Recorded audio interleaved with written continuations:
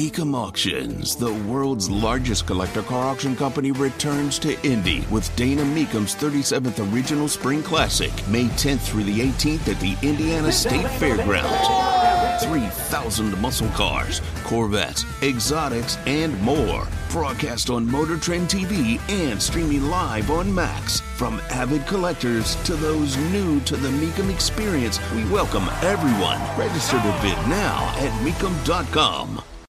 The popcorn moment. Let's go. Let's do. It's a story you need to hear to believe, then grab your popcorn because there is more.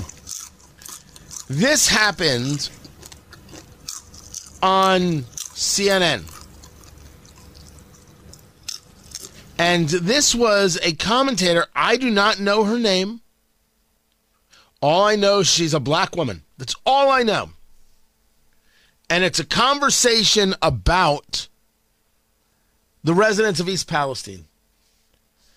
And the people like Joy Behar, who said quite proudly that the people of East Palestine deserved this, that the people of East Palestine, they voted for Trump, and now this is what you get. That's what people like Joy Behar and others have said. And this was this guest on CNN. Listen. And just one more point. Yeah. For the neoliberals who say that the residents of that area deserve what they are getting because they voted for President Donald J. Trump, it is abhorrent.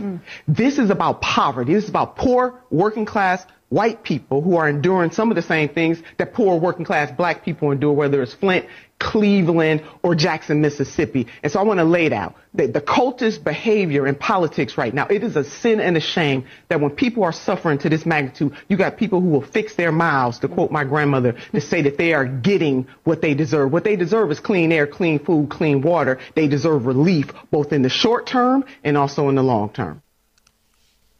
Anybody disagree with that analysis?